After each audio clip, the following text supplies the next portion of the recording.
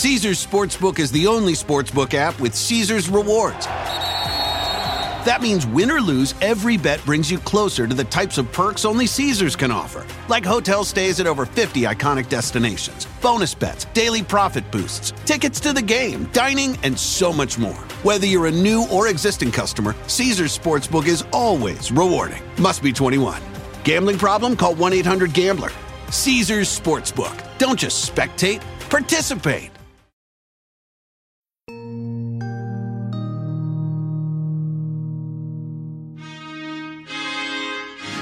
Katrina's wrath, a minute-by-minute look at where this storm hit the hardest. The Mississippi coastline takes the brunt of Katrina's initial blast. Tens of thousands. This month marks 17 years since Hurricane Katrina struck a blow to one of the blackest cities in America. You don't have to go far to find scenes that look like they're right out of a disaster movie. This is just off of Canal Street. Our Gulf Coast is getting hit and hit hard. In the meantime, American will pray. Pray for the health and safety of all our citizens. Katrina may have moved on, but she's still causing trouble to hundreds of thousands of people in New Orleans who are either homeless or without power tonight. I remember those days like they were yesterday. I was a young police reporter at the local newspaper, the Times-Picayune, when everything just went black. When the storm devoured the city. Katrina lives on in our collective consciousness for the double standards and official ineptitude it exposed, and it forever changed the face of New Orleans. On August 29th, 2005, the storm made landfall in Louisiana. Within 24 hours, fatal flaws in the design of New Orleans' levee system led to flooding that submerged 80% of the city for weeks. What followed is seared into America's memory. The storm surge has been much bigger than anything ever before. The result has been, in some cases, people being trapped. We need help, sir. We really need help. The federal government's response was riddled with mismanagement and lack of planning. People were left stranded on rooftops for days, leading to deaths from exhaustion and dehydration. Others were crowded into the Superdome or the convention center with inadequate food, water, and medical supplies. I got to tell you, I thought I seen it all. And just when you think you've seen it all, you go into another situation and you see something horrific. NBC News photojournalist Tony Zimbardo was the first journalist to bring a camera inside the convention center. Here he is on MSNBC a few days after the storm hit. They are just left behind. There's nothing offered to them, no water. They're not doing nothing. These people are very desperate. I saw 2 gentlemen die in front of me because of dehydration. I saw a baby near death. Are you telling me that there is no police in the area, there's no National Guard in the area? Listen, I don't want to sound negative against anybody or any official, but according to them and what I saw, they left and they're there on their own. There's no police, there's no authority. Tell me about the sanitation. There's no food for this folks. Tell me about the sanitation was unbelievable. The stench in there, it was unbelievable. Dead people around the walls of the convention center, laying in the middle of the street in their dying chairs where they died, right there in their lawn chair. They were just covered up in their wheelchair, covered up, laying there for dead. Babies, 2 babies dehydrated and died. I just tell you, I couldn't take it.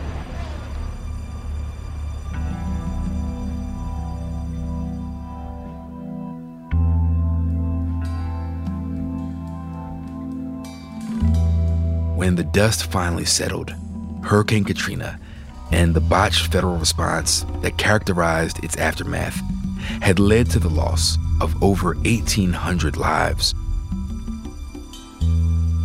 Damages from Katrina totaled $125 billion, the costliest storm in U.S. history.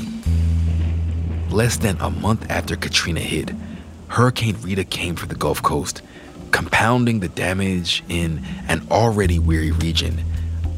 Since then, The destruction left by increasingly more dangerous hurricane seasons has continued to pile on around the country. And scientists say that climate change has played a role in increasing frequency and intensity of these tropical storms. And beyond hurricanes, the evidence for climate change is all around us. We've seen catastrophic flooding. This morning, parts of the Midwest still underwater, devastated by historic flooding that has still not receded. There's been drought and the wildfire it fuels. Overnight, another wave of destruction. The Oak Fire more than doubling in size to 14,000 acres. Now the state's largest wildfire of the year. And deadly heat waves across the U.S. and the rest of the world. This morning, the UK also coping with unprecedented heat and dangerous consequences. Record-setting temperatures topping 104 degrees, fueling raging fires across London. Millions suffering in a nation where most don't have air conditioning. Meanwhile, the United States has made little progress on environmental reform, especially after 4 years of a Trump administration that was hostile to any climate change protections and rolled back more than 100 environmental regulations.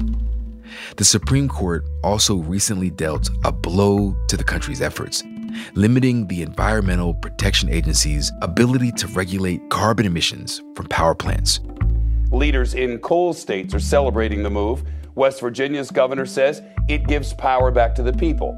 But critics argue it is a major step in the wrong direction and could have horrendous implications for the environment and well beyond. But this week, a glimmer of hope. Congress is close to passing the nation's first massive climate change legislation after long negotiations with conservative Democrats, Joe Manchin and Kyrsten Sinema. The Senate approved a sweeping spending package called the Inflation Reduction Act. The Senate being equally divided, the Vice President votes in the affirmative, and the bill, as amended, is passed. It includes $370 billion in incentives for clean energy production and other climate-saving measures. Gotta compose myself a little here. The bill is expected to pass the House. It's a big step forward, but so far, President Biden has stopped short of declaring a national climate emergency, as many advocates had hoped. Doing so could give him another tool to curb carbon emissions. And while this is a crisis that involves the entire planet, its effects are not felt equally. When Hurricane Katrina hit, the people who were left to die were overwhelmingly Black. Why nobody can get no help down here for these kids? They got children out here. They got pregnant women out here. We need help, sir. We really need help. Black people across the country are the ones most likely to live in flood-prone regions and areas with poor air quality. And as the temperature rises, we're less likely to have access to air conditioning and life-saving health care. So when elected leaders talk about climate change as some far-off future problem, or refuse to call it a problem at all, Black and brown people are the ones who suffer and will continue to suffer the most. I'm Tremaine Lee, and this is Into America.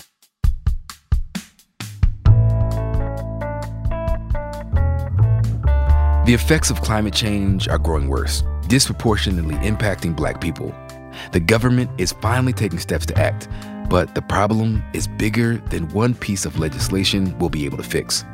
Today, how climate change is rooted in racism and what can be done to stop it.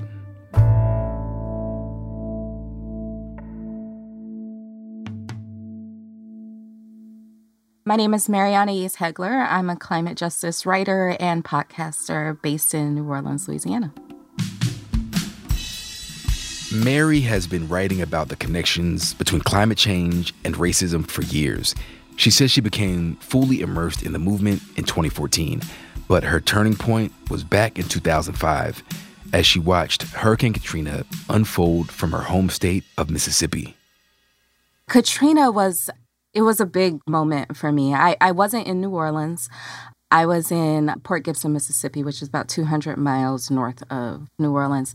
But still, Katrina came through there as a full-force hurricane. And at the same time, I think it was a big moment for almost any Black American to watch that happen to a city that's so beloved, to people who look like you. So it was kind of like a preview of this is how Black people will be treated in a climate catastrophe. And those images never left me. They still kind of guide how I engage in the climate movement. Folks used to love to say that climate change was the great equalizer, right? It's the threat that should unite us all because it threatens everybody. But it doesn't threaten everybody the same way. There are sacrificial lambs that will go up first. And climate change is this big destabilizer. And what do people do when they're destabilized? Often they become unkind. Often they go back to old prejudices. Those are the things that kind of haunt me, like what happens to prisoners and who is most likely to wind up in prison, who's most likely to wind up in jails, who's most likely to be targeted. And those that's Black people, not even tend to be. Walk us through how the climate and the environment are actually racial justice issues and how Black people in particular are impacted right now by climate change. So I like to explore that by going through the past, present, and the future. So in the past, these things are related because you don't get climate change without slavery and colonialism, right? In order to build this global fossil fuel industry, it had to be global. That meant that it had to kick people off of their land. It had to colonize them. It had to be financed some way. And it was largely, the Industrial Revolution was largely financed through sugar and cotton plantations in the United States, right? Like if Europeans had been busy doing their own work, they wouldn't have had time to dig up old dinosaurs, set them on fire, and figure out you could use them for energy, right? Like that wouldn't have been a thing. Then in the present, they're related because in order to have fossil fuel industry, you have to site that infrastructure near people. And you have to decide what communities are valuable and which ones are not. And so it's no accident that fossil fuel infrastructure is sited near Black and brown communities and indigenous communities. Those communities know that fossil fuel industry is deadly today. It doesn't have to wait until the carbon gets into the atmosphere and it creates climate change. Like it's giving people cancer today in Cancer Alley. But also in the context of the global South, where climate change has been a reality for decades now. You know, it's kind of frustrating to hear, well-meaning white folks in the global North now saying, like, we have to take climate change seriously because of this heat wave in Europe and this drought in France. And it's like, well, you didn't care about the heat waves in Africa. You didn't care when South Africa was running down to its very last drop of drinking water. In the future, as climate change gets worse and worse, I think we'll start to see things like climate apartheid, more racialized violence. Like if there's going to be fewer resources, then they are going to be for white people, right? And so that has a lot to do with immigration policy. So choosing to close our borders is a climate policy, and choosing to close our borders to specific people is a racist climate policy. So Congress right now is expected to pass the first major climate law this week as part of the Inflation Reduction Act. This is a big deal for many people. It's taken a long time just to get to this point. And I wonder if you think the passing of that law will do enough to protect Black Americans in particular from these very dangerous climate issues. Yeah, so I want to be clear that I'm not a policy wonk. I have a lot of friends who are. You're adjacent. Yeah, adjacent. A lot of them have some serious critiques of the bill that give me concerns about the bill. And I want to be clear that even people who wrote this bill, who championed it, even they will tell you that it's not enough, because it's not.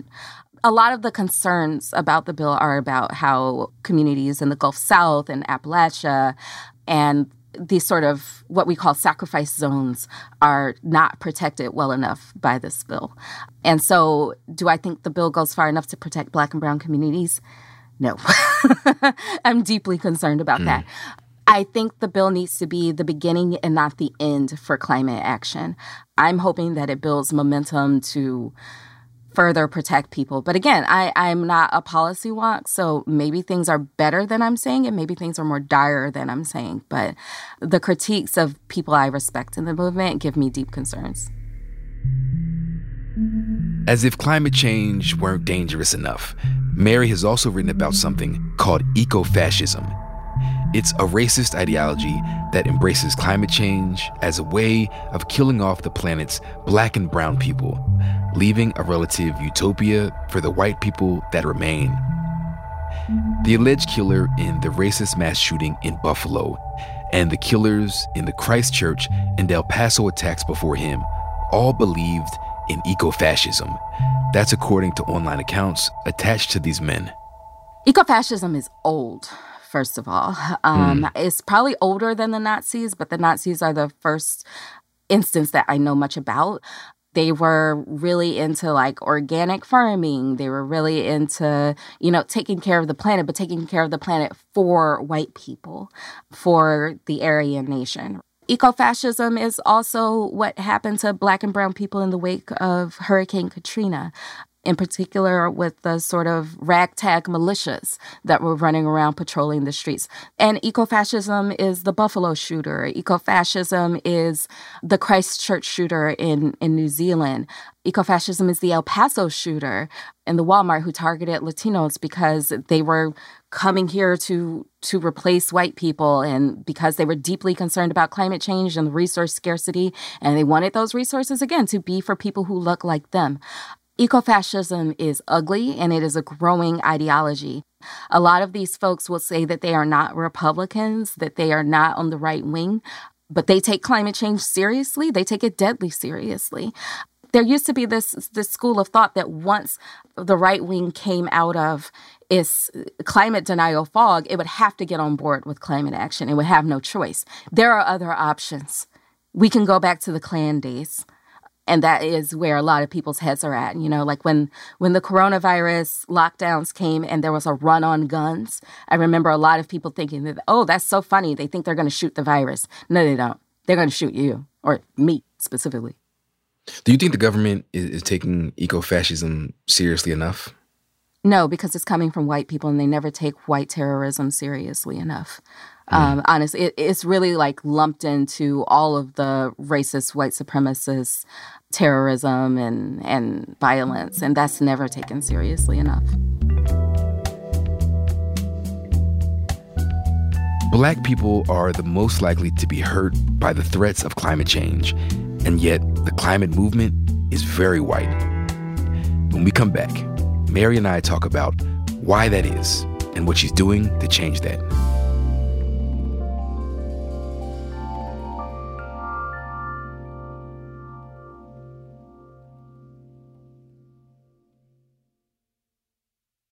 Caesars Sportsbook is the only sportsbook app with Caesars Rewards. That means win or lose, every bet brings you closer to the types of perks only Caesars can offer, like hotel stays at over 50 iconic destinations, bonus bets, daily profit boosts, tickets to the game, dining, and so much more.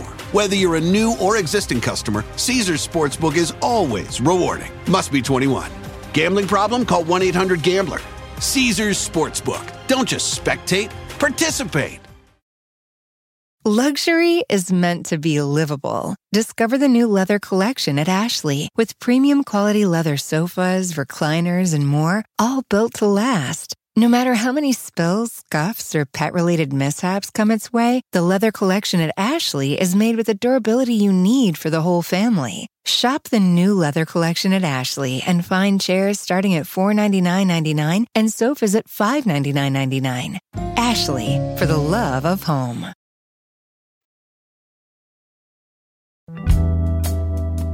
When Mary was in her 20s, living in New York City, she kept brushing up against the climate movement. There were many moments where I kind of came up close to it and then decided, well, this isn't for me. One of those times was about 15 years ago when she was working at a free newspaper and the team decided to devote an issue to climate change. And for this editorial meeting, we had a lot of people come out who were deep in climate work. And I remember a conversation with these guys who were like, yeah, there's no hope for you. Like, your future is just completely gone. And, wow. There's no point. And it was just, they were just such doomers. And I was like, and they were like, oh, the earth is going to be fine. It's just humans who are going to go away. And I was like, okay, well, I can't get crunk about my own destruction. Like, they were almost rhapsodic about it. And also at this point, I was like, 22, 23, something like that. And it's like, then I guess there's no point in me getting involved. And then on the other hand, I would go to other protests and it seemed like a party. Like I was like, am I at a protest or am I at Burning Man? Like, what is going on here? And in these scenarios, people were like, there's hope, there's hope, there's hope. And I was like, okay, well, then it sounds like you've got it under control. So there were these two extremes of like, all hope is lost. There's no point in doing anything. And then there was, no, it's going to be fine. And in that case, it's like, well, I don't know where I fit in between here. And then it took a while for me to realize we're squarely in the middle. Mary says the climate change movement is still really white. But over the years, she's noticed a change. She really picked up on this shift back in 2018 when the UN's Intergovernmental Panel on Climate Change released a special report. The report spelled out the dire consequences for the planet if nothing was done about climate change, and they put forth potential solutions. You may remember it because it was one of the first big climate reports that got huge news attention, basically saying that we had, I think at the time it was 7 years to fix it. And that scared so many people. And it was a big moment of reckoning within the climate movement of realizing, okay, what we've been doing hasn't been working. And so that created space for more people to step in and be a part of it. At the exact same time, because that report made big news, it scared a whole lot of other people into the climate movement. And a lot of those were Black and brown people who kind of beat down the door and were like, we're going to be heard. And that's when you started to get, that's when AOC won election. That's when the Green New Deal started being an idea that was being floated around. That's when you got the Sunrise Movement and the school strikes, and young people like really sort of threw themselves into the climate movement. I think though all of those changes have been for the better. It's become much closer to mainstream. I do still think there's kind of like a gatekeeping aura around the climate movement. A lot of people feel like they don't know enough to speak up. And if people listening to this don't take anything else from this conversation, trust me, you know enough. All you need to know is that it's bad and it's getting worse, and how much worse it gets depends on what we do today as a species. I want people to get disabused of the idea that you need to be a policy wonk or a scientist to get involved in climate change. I am neither of those things. I was an English major. I can barely calculate time zones. I'm not a scientist, and you don't need to be to get involved with this. All you have to do is want a livable future. And I want Black and brown people to see themselves in this movement because we have so much to offer. We have been fighting for a better world ever since any of us can remember. It is ancestral to us. And so I really want more Black and brown people in this climate movement because I think we can really change things. I think we can really force things along. And also because I'm a little lonely. So I want more people who look like me in here. Need some friends at the meeting? Yes. It just don't hit the same way? Yeah. With that, though, I mean, obviously the face of the movement has been overwhelmingly white.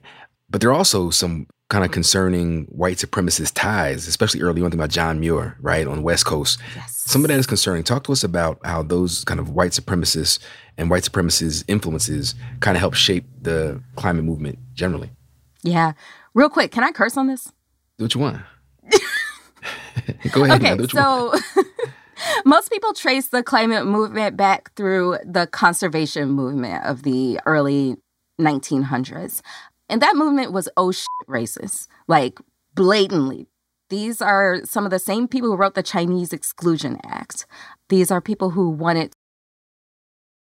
land for white people specifically. So a lot of the national parks that they get so much credit for, that land was being conserved from indigenous people who had taken care of it for centuries, for probably millennia, and doing a very good job at it. And we'd be in a much better place if they had remained the stewards of the land.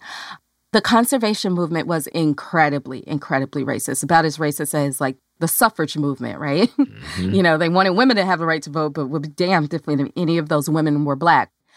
And then the conservation movement around the 60s and 70s kind of gave way to the modern environmental movement. And there are a lot of reasons as to why that movement came about, but part of it was, white folks who had been part of the civil rights movement wanting to go somewhere that wasn't problematic. And so the environmental movement was seen as like, kind of just, we believe in science and we want to protect the planet. And we want to clean up water. That is inherently a good thing to do. And in a way, you can kind of see that line of logic. But that can create a kind of myopia where you don't think about the impacts of your actions on other communities because those communities aren't represented within your ranks. And so you got a lot of what we would call now unintended consequences. The environmental movement was like, what people would kind of call colorblind, which if you're a Black person, it kind of like gives you concern. If you're colorblind, it means you're not thinking about the way. That's a problem. Yeah, that's a real problem. It's a real problem. You're not thinking about the ways that white supremacy is baked into all of these structures. And also because of that sort of unintended consequences of the environmental movement, that splintered the environmental movement into the environmental justice movement and versus the environmental movement. And you can kind of see the absurdity of that, right? Like it doesn't make sense to have an environmental movement that doesn't, like, what's the point of an environment without justice? And how do you have justice without an environment? Like the fact that needed to be created is kind of crazy to me. And so, but at the same time, I don't trace my roots as an environmentalist through the environmental movement or the conservation movement. I trace it through the civil rights movement, which has this deep, deep history of struggling for justice. Like I was reading Stokely Carmichael's memoir, and he talked about, their concerns about what they were finding on the feet of the children who worked on sharecropping plantations. And to me, that is environmental justice. Like the integration of the beaches, those were environmentalists. So we Black people have been environmentalists since forever, even if they weren't parts of these, quote, official movements. What's it been like for you occupying those spaces in between, right? And you have that cleaving between like the justice-oriented kind of environmental movement and then the other one. What's it like in real life and practice? What's your experience been like occupying those spaces? It's changed a lot. So in 2019, I wrote an essay that was basically saying that climate change is not the first existential threat because, Jim Crow was just as much a threat to Black people's lives. Slavery was just as much a threat to Black people's lives. Lynching, just as much a threat. Because you're just as dead, be it through a hurricane or a noose, you're just as dead. And I got a lot of racist pushback and trolling on the internet. And then a year later, I wrote something that I would say is even more audacious that argued that if you did not accept that climate change was a result of slavery and colonialism, then you were a climate denier. And I got little to no pushback. And I think that demonstrates a lot of growth within the climate movement. It used to be taboo to say that climate change was related to slavery and colonialism. It used to be really taboo to say those things in public, and they're not anymore. So there's been a lot of change there. But having to weather that storm, not going to lie, it kind of sucked. Watching people's mouths just like kind of fall open and them clutching their pearls when I was saying things I thought were just very, very basic was kind of difficult.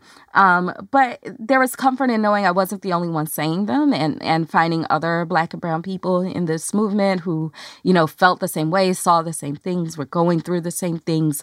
That was really sustaining. And I've met a lot of really lovely, wonderful people through doing this work. So you came into this, this advocacy. On one hand, some folks are partying, right? On the other hand, it's doomsday. Mm-hmm. What's your outlook as you stand today? What's your outlook on the future of our climate? I mean, are we in a literal doomsday scenario and we're just not seeing it? Or are things not as bad? How do you see things from where you stand right now? We're in trouble, for sure. And I don't know if we're going to win. I don't know if we're going to lose, but I know I'm going to go down fighting because that's how I was raised.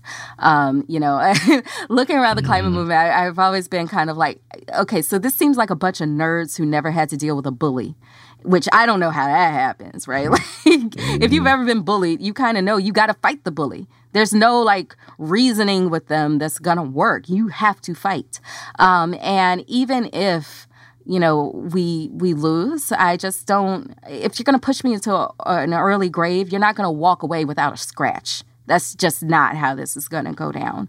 So I'm focused more on whether or not we're going to try than I am on whether or not we're going to win. One of the things I think about, if you've ever visited the Whitney Plantation here in Louisiana. I have not, but I heard it's really well done, actually. I heard it's actually really good. It's really beautiful. And they now have a small exhibit on climate change because they got really affected during Hurricane Ida. But one of the things there is a memorial to the German Coast Uprising, which is the biggest slave revolt in the United States and almost extremely successful. They almost took New Orleans. And the thing about it, though, is that they knew that if they lost, they would die. But it was a cause worth dying for. And so I think about what I owe to them. I think about what I owe to the people who came before me, the people who fought so hard in the teeth of what James Baldwin called the most unquenchable odds. You know, a lot of people say they're in climate work because of what they owe to the generations that come after them, their children and grandchildren. I think about my grandparents and my great-grandparents who... They didn't survive slavery for me to sit on the sidelines in the climate fight. And also, climate change puts us in a position where we have no choice but to create another world. The old world is gone. We have to create a new one. And I don't trust white people with doing that without Black people involved. So that's why I'm here. And whether or not we're going to win, I don't know. We're going to win something. A new world is coming no matter what. And I want to be part of shaping what that's going to look like and making sure that Black and brown people are safe in that world. Because we weren't safe in the old one anyway, so we might as well create a better one.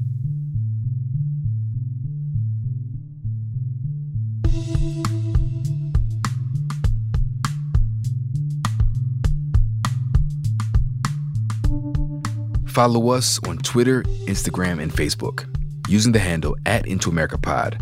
Or you can tweet me @Trymaine Lee.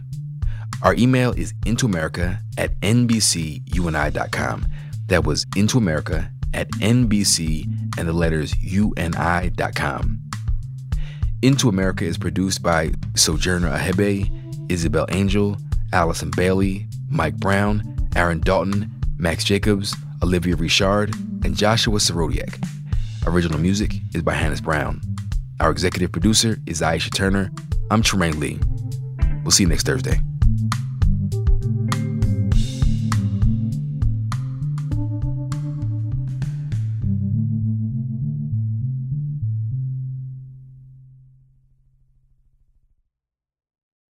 Luxury is meant to be livable. Discover the new leather collection at Ashley with premium quality leather sofas, recliners, and more, all built to last. No matter how many spills, scuffs, or pet-related mishaps come its way, the leather collection at Ashley is made with the durability you need for the whole family. Shop the new leather collection at Ashley and find chairs starting at $499.99 and sofas at $599.99.